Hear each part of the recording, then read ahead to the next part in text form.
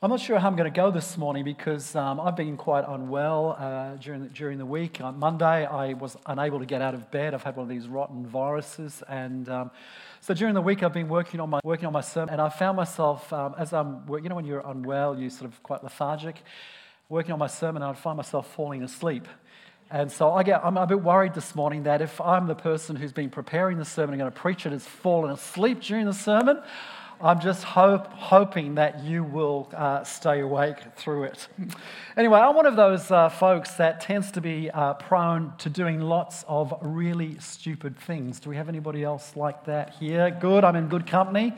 I've got a long list of very embarrassing moments, and I've shared some of those stories with you before, such as the time, just in case you might have forgotten or you're new here and haven't heard the story before. But when I was younger, I was 17, 18, great image I'm about to present to you, but I had a pair of skin-tight black plastic pants. And I was living in England at the time, and it was the middle of winter, it was a cold night. I was going out to have a little bit of fun, and I decided to stand in front of the fire to warm myself up. And you can guess what happened. My pants melted. And as the night wore on, my pants completely disintegrated. They were black, and I had a pair of bright yellow underpants on. So I wasn't too embarrassed because I was kind of having out with my friends and having fun. The embarrassing moment was the next morning when I wasn't quite as inebriated as I was the night before. And then I had to get from where I was staying to the other part, to where I actually lived the next morning. I also sat in the wrong wedding for half an hour. Seeing this wedding, and I'm sitting there thinking, I don't think this is the wedding I'm supposed to be at. But it took me half an hour to figure that out. I'm not sure if I shared this story before, but I had a meeting with a pastor, and I sat down. Before I went in to have this meeting, I quickly ate my lunch, which was a sausage sandwich. And what happened was that there was a hunk of sausage. It never happened to me before, and it's never happened to me since. But there was like this large piece of sausage got stuck and caught up in my nasal cavity. And how the heck did that happen? I don't know. It was there, and I couldn't get it out. And I'm snorting, and I'm doing everything that I possibly can to try and dislodge this hunk of sausage, and it won't come out. Anyway, I'm sitting having this conversation with this pastor, and my worst fear happened. It didn't drop out of my nose, but what it did do is it dropped down into my mouth. And you can imagine that it's... And I'm sure this guy was sitting there thinking, I had to then chew this lump of sausage.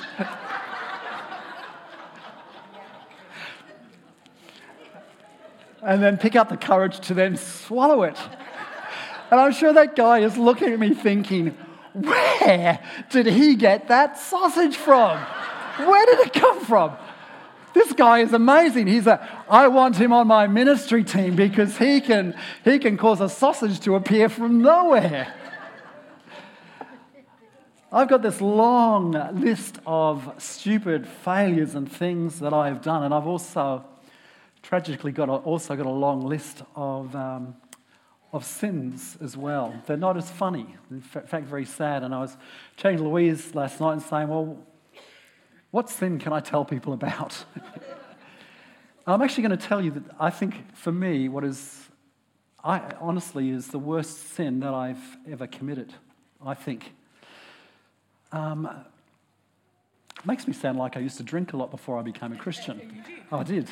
I was about 17 and I had been out drinking way too much. And I came home and I was so drunk, I went to bed and I had to throw up. And so I didn't have the energy or the will to get up and go to the bathroom to vomit. I just rolled over and was sick on the floor. The next morning, this is what to me is just probably a glimpse of how awful I was as a person before I met Christ. I looked at the vomit on the floor and I thought to myself, I'll leave that for Mum to clean up. I'll leave that for Mum to clean up.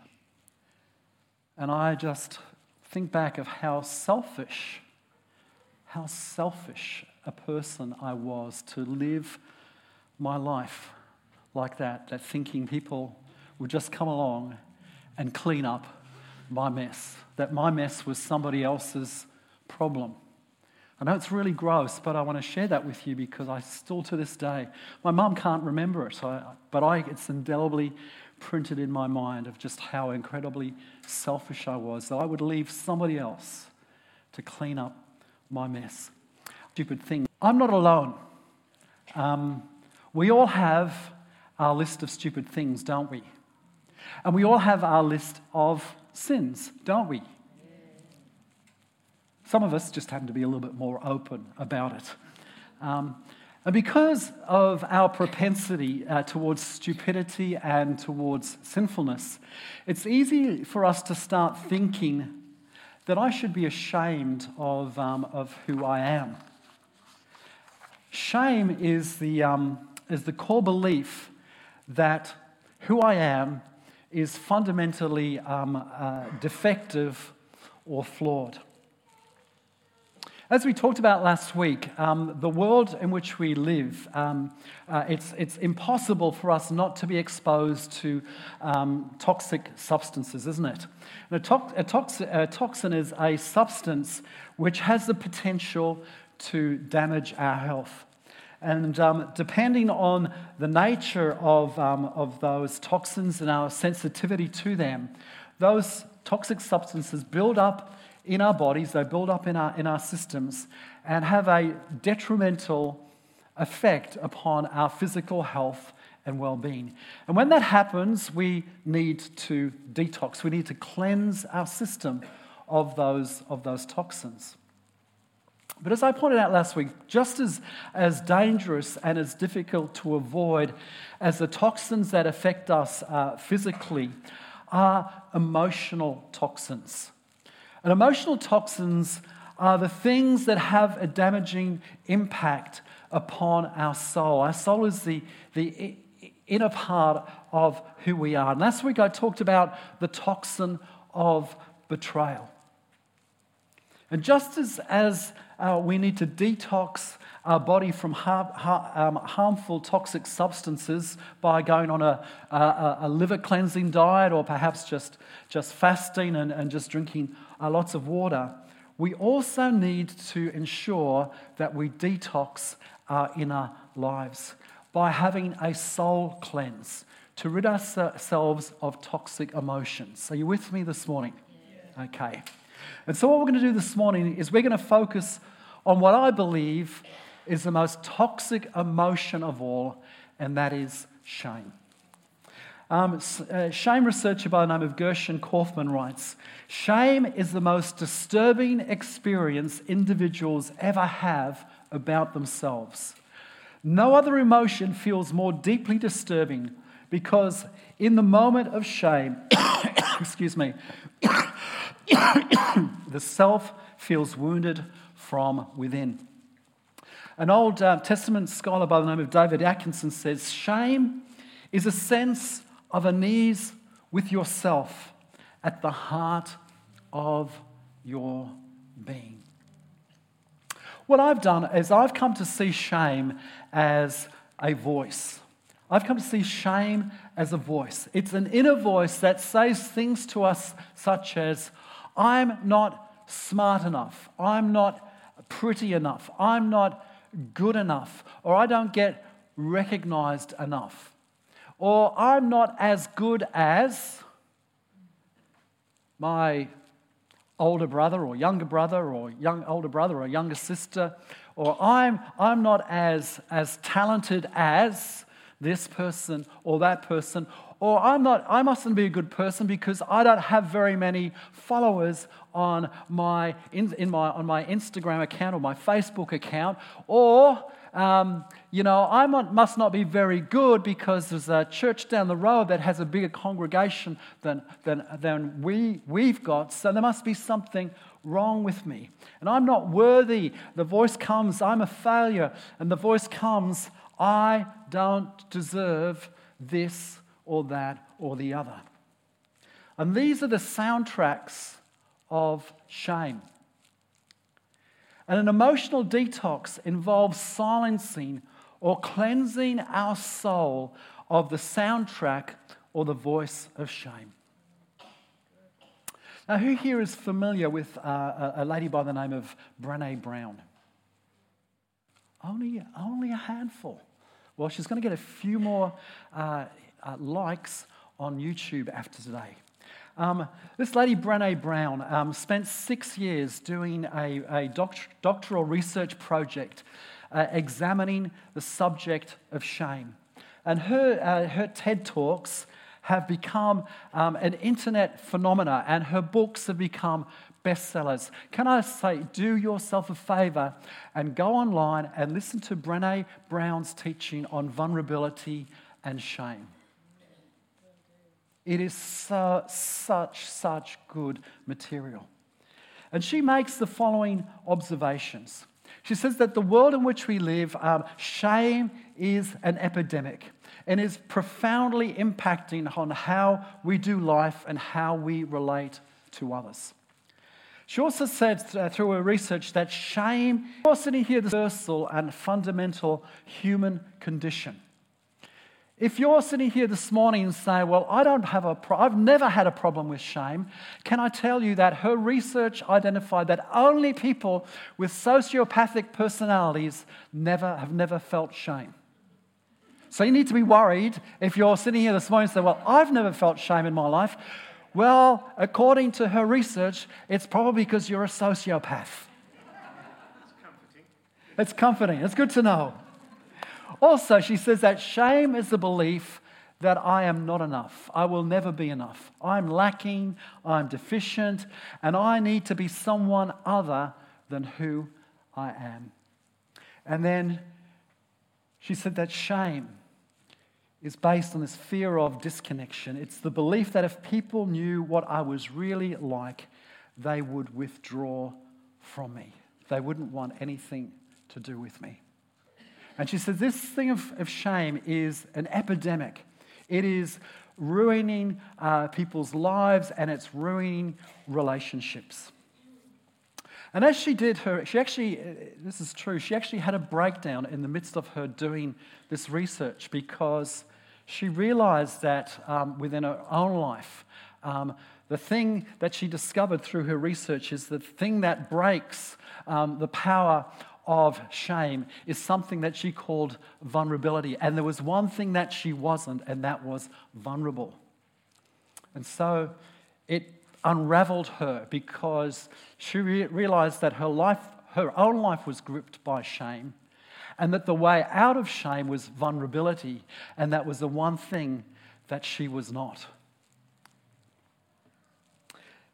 She said that in what she discovered through her research, that the antidote to shame is this thing called vulnerability. And she said that for connection or relationships to flourish, we have to be vulnerable. We have to let ourselves be seen and known. And we need at least one person in our world who knows us as we really are, who knows about not just our strengths, but also our struggles, and yet knowing us for who we are does not reject us. What she did was she discovered there were 4 reoccurring characteristics of those who demonstrated a strong sense of vulnerability, and therefore their lives weren't governed by shame, and they were able to connect well with other people. And these are the 4 things. She said that people who are vulnerable, who don't struggle with shame, and who are able to connect well relationally with others, first of all, they have courage. Now, this word courage comes from the Latin word cur, meaning heart.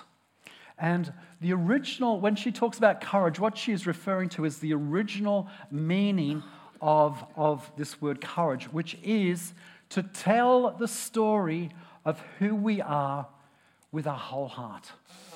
To tell our story of who we are with our whole heart. And that what this practically means is we have the courage to reveal our imperfections, that we're able to be transparent about our weaknesses. I told you my embarrassing moments, and then I told you what I still think is my worst sin, hopefully to model something to you and say, hey,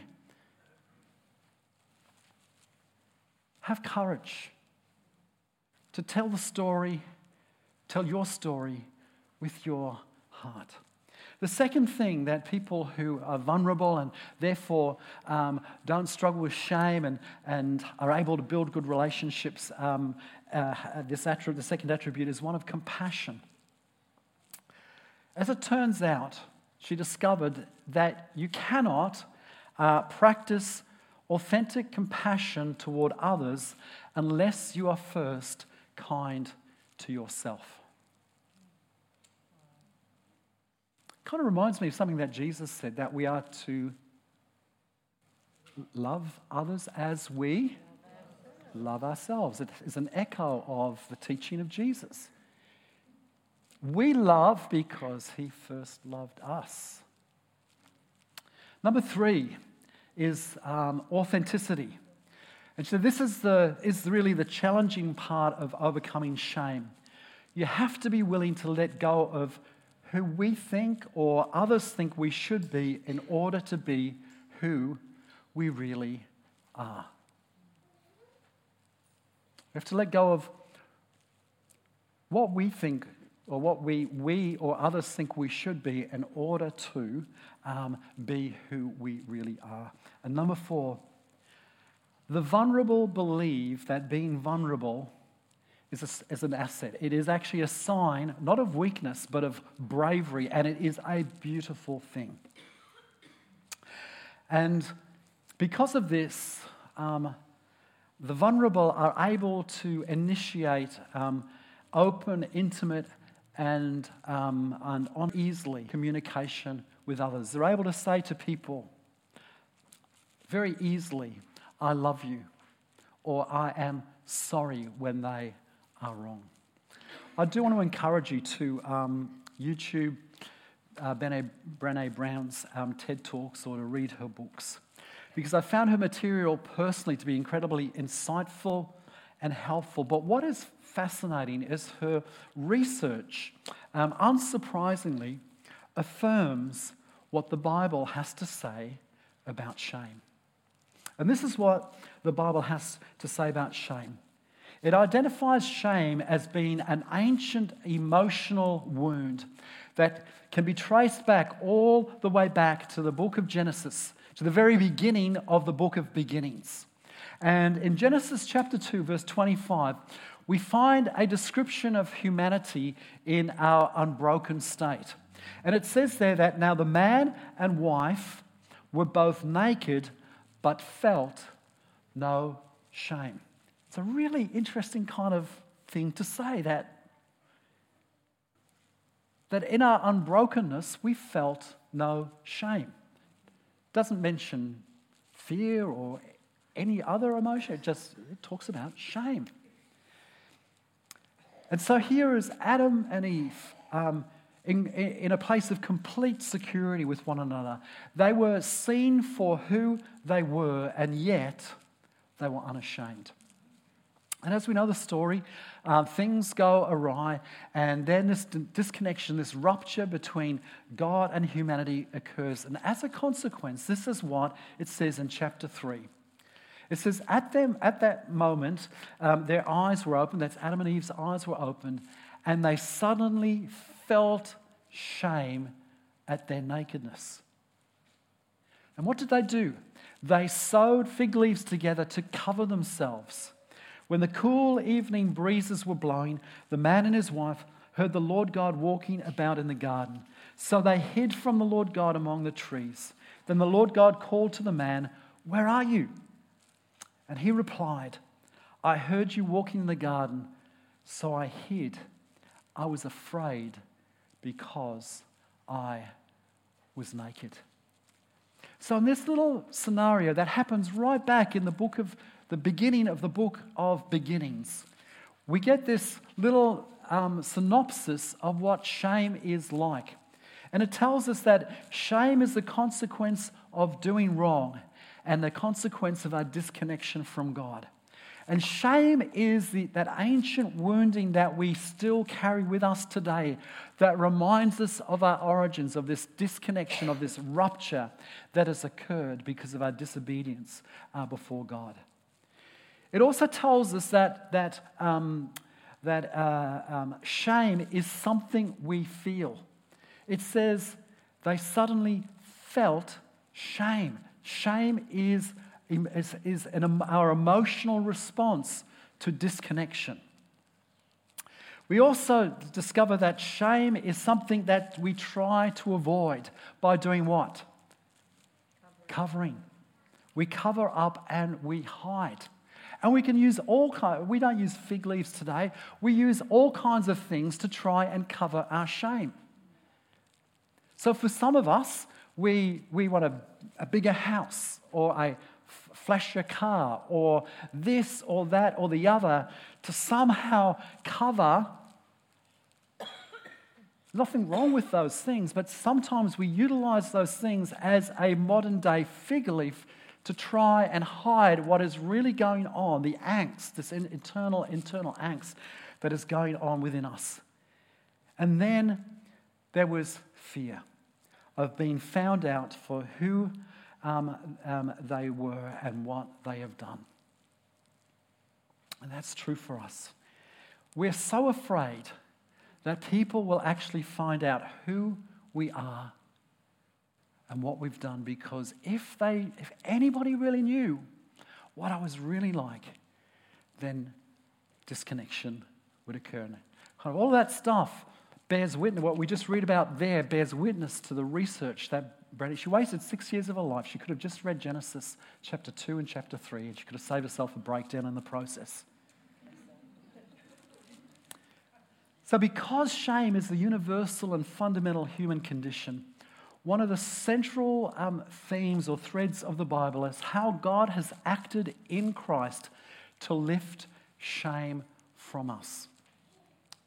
And there's a story of the Samaritan woman in John chapter 4. And I'd love to just do a sermon on John chapter 4 and this event that occurs with this Samaritan woman.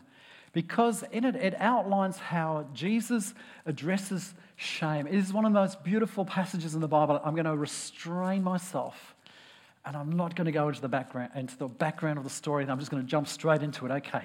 So it says in verse 5 of chapter 4, it says, Jesus came to the Samaritan village of Sychar, near from that Jacob gave to his son Joseph. And Jacob's well was there, and Jesus, tired from the long walk, sat wearily beside the well about noontime. Soon a Samaritan woman came to draw water, and Jesus said to her, "Please give me a drink." He was alone at the time because his disciples had gone into the village to buy some food.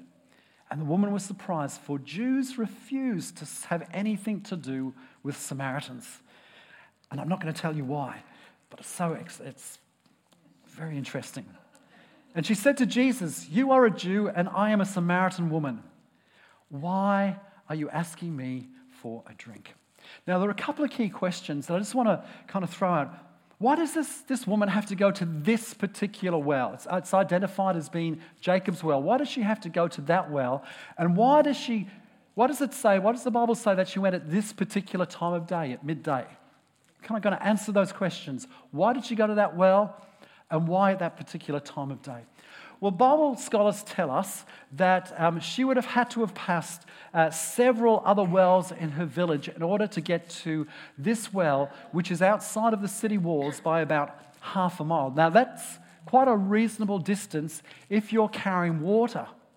Why does she bypass a number of other wells that would have been closer to her home? Why does she go out of the village in which she lives and to go to this what's called Jacob's well? Why does she go to draw water from there? Well, there might be some, but the reason I want to propose to you this morning is Jacob's well had spiritual significance to both Jews and Samaritans. It was a place of spiritual importance.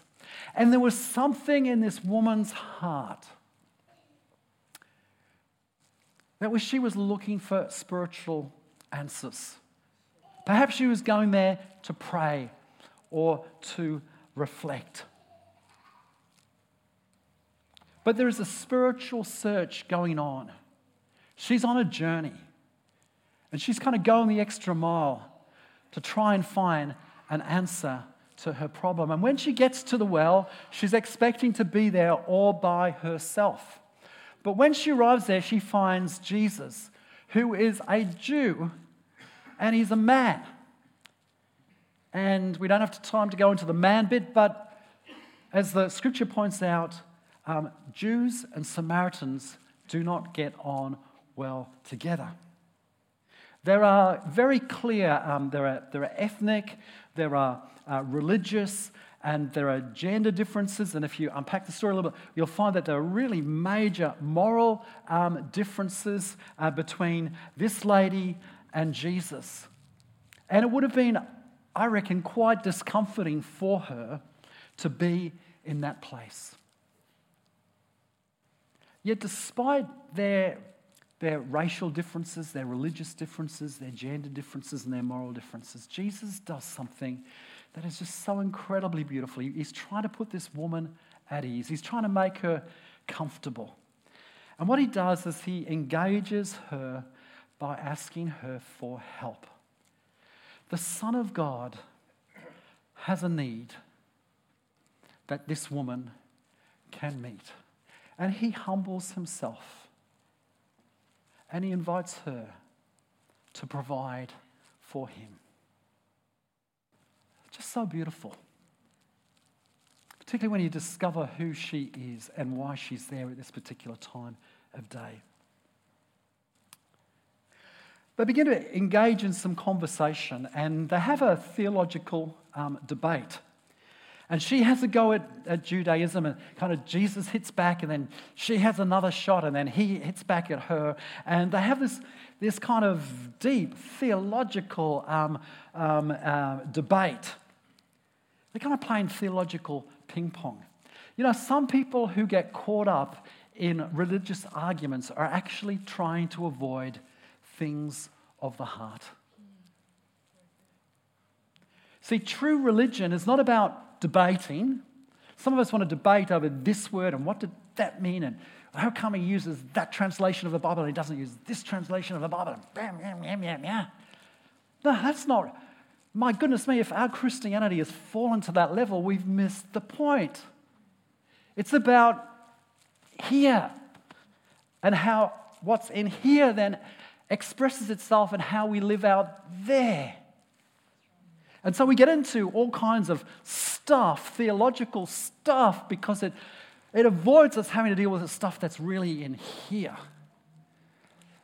A transformed heart that leads to a transformed life. And so this debate's going on. She wants to keep it at that level because she's guarding her heart, because she's a hurt woman. And so what Jesus does gently leads the conversation. And in verse 16, he says, "Go and get your husband." And this was a response. "Well, I don't have a husband." Technically. And Jesus says, "Oh, you're right. Technically. You don't have a husband, for you have had 5 husbands. And the bloke you're shacked up with at the moment, well, you're not married to that man. You're living with him. You're in a de facto relationship. You spoke the truth. Good on you."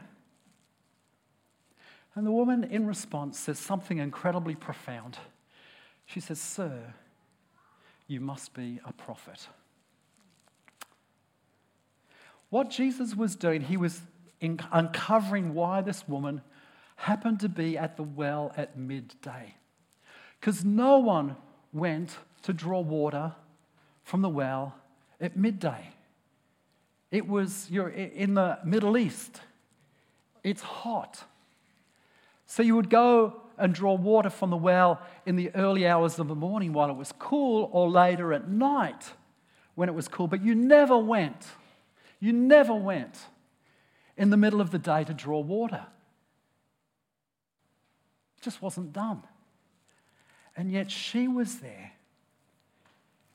at lunchtime, all alone, because she was a morally loose woman. And she was avoiding the stigma of all of the other women in the village looking at her and commenting about her lifestyle and the way that she was living and the things that she had done. She'd moved from one marriage to she was like the Elizabeth Taylor of Palestine. I don't know what the equivalent of today is. She give away my age. But she's gone from one relation to another. And I mean, in that culture, in that day, it was just not done. And so she would have been an object of scorn. And she's at the well at midday in order to avoid the looks and the comments of all of the women, of the other women in the village, because she's ashamed of how she has lived out her life. And what Jesus does, he is in the process of breaking the cycle of shame. And he says to her, I know you. You can't hide from me. I know everything about you. I know your story. I know who you've been with. I know who you're with. And it's okay. Let's just bring it out into the open. Let's not kind of try and mask all of this stuff with theological discussions and bounce it. Let's just bring it. Let's bring the darkest secret, that thing that you're trying to get away from. Let's bring that out onto the table and let's have a look at it, darling. Shall we do that?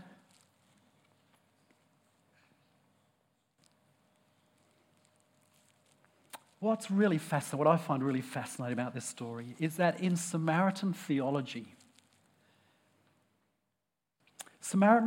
says that there would be no prophets after Moses until the Messiah came.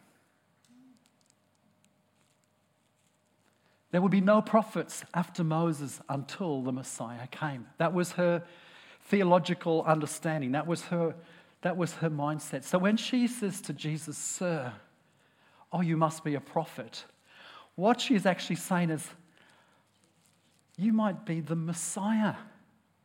You might be the one that we've been waiting for, the one who was to come, the one who was going to put all broken things right, the one who is going to repair and restore all those things that are broken. The Savior, the Messiah, who would rescue us from sin and shame and restore our lives. And so the Messiah came to this woman like he comes to us, and he wants us to be open and real about the things that we would like to keep hidden, that we would prefer to pretend that didn't exist, that we would like to sweep under the carpet. But the Messiah wants to kind of bring them out, expose them, not to hurt us, but to heal us. Would the helpers like to come and distribute communion for us? It's all right. It's okay.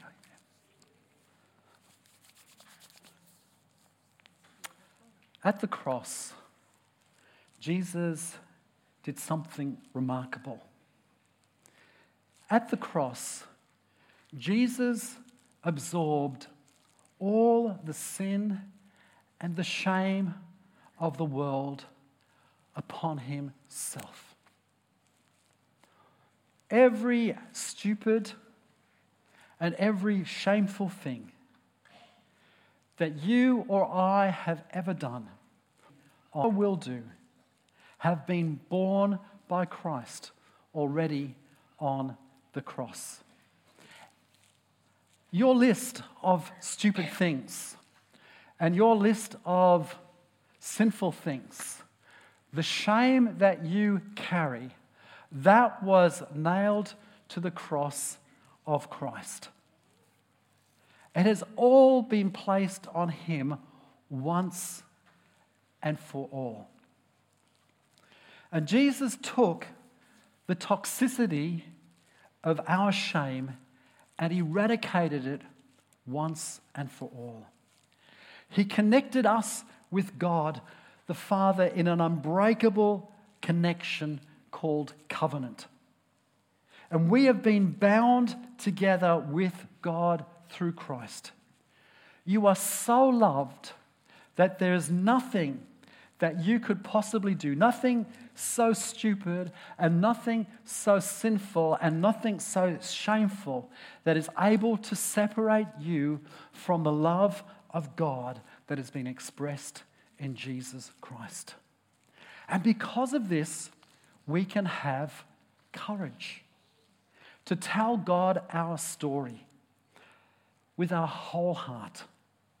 God already knows our imperfections, and we can go to him and disclose the very secrets of our lives. Because of this, we can be compassionate towards ourselves. We can be kind to us because God has been kind to us. In Titus chapter 3, verses 4 and 5, it says, "But when the kindness and love of God our Saviour appeared, he saved us, not because of righteous things we had done, but because of his mercy. He saved us through the washing of rebirth and renewal by the Holy Spirit." Because of the cross, we can be authentic. We can let go of who we or others think we should be in order to be who we really are, which is we are children of God. We are loved. We are adopted. We are chosen. We are saints. This is our true identity. This is God. This is God. This is who God says we are. And then finally, we can be vulnerable. We can confidently initiate open and intimate and honest communication with God and say whatever needs to be said in prayer. You're secure. You can stand metaphorically naked before God and say, "God, here I am." And just like at the woman at the well, Jesus knows all of the stuff. You don't have to hide. It does not change God's posture of love towards us. In Isaiah 53, it says it was our pains he carried, our disfigurements, all the things wrong with us. We thought he brought it on himself, that God was punishing him for his own failures. But it was our sins that did that to him. He took the punishment, and that made us whole. Through his bruises, we get healed. And God has piled all our sins, everything we've ever done wrong, on him. He was beaten, he was tortured, but he didn't say a word. Like a lamb taken to be slaughtered and like a sheep being sheared, he took it all in silence. Justice miscarried and he was led off. And did anyone really know what was happening? He died without a thought for his own welfare, beaten, bloody for the sins of my people. And they buried him with the wicked, threw him in a grave with a rich man. And even though he had never heard a soul or said any one word that wasn't true, still it's what God had in mind all along, to crush him with pain. The plan was that he give himself as an offering for sin, so that he'd see life come from it. Life, and more life. And God's plan will deeply prosper through him. Out of that terrible travail of soul, he'll see that it's worth it and be glad that he did it. Through what he experienced, my righteous one, my servant, will make many righteous ones, as he himself carries the burdens of their sins. Therefore, I reward him extravagantly, the best of everything, the highest honors, because he looked death in the face and didn't flinch, because he embraced the company of the lowest. He took on his own shoulders the sin of the many, and he took up the cause of all the black sheep. My goodness me, how good is that? Why don't we, if you haven't eaten the bread, why don't you take that now? And let us drink together this morning in recognition that every one of our stupid things, every one of our sinful things, the list has been nailed. We can live and placed upon Christ. And as a consequence of that, we can live free from shame.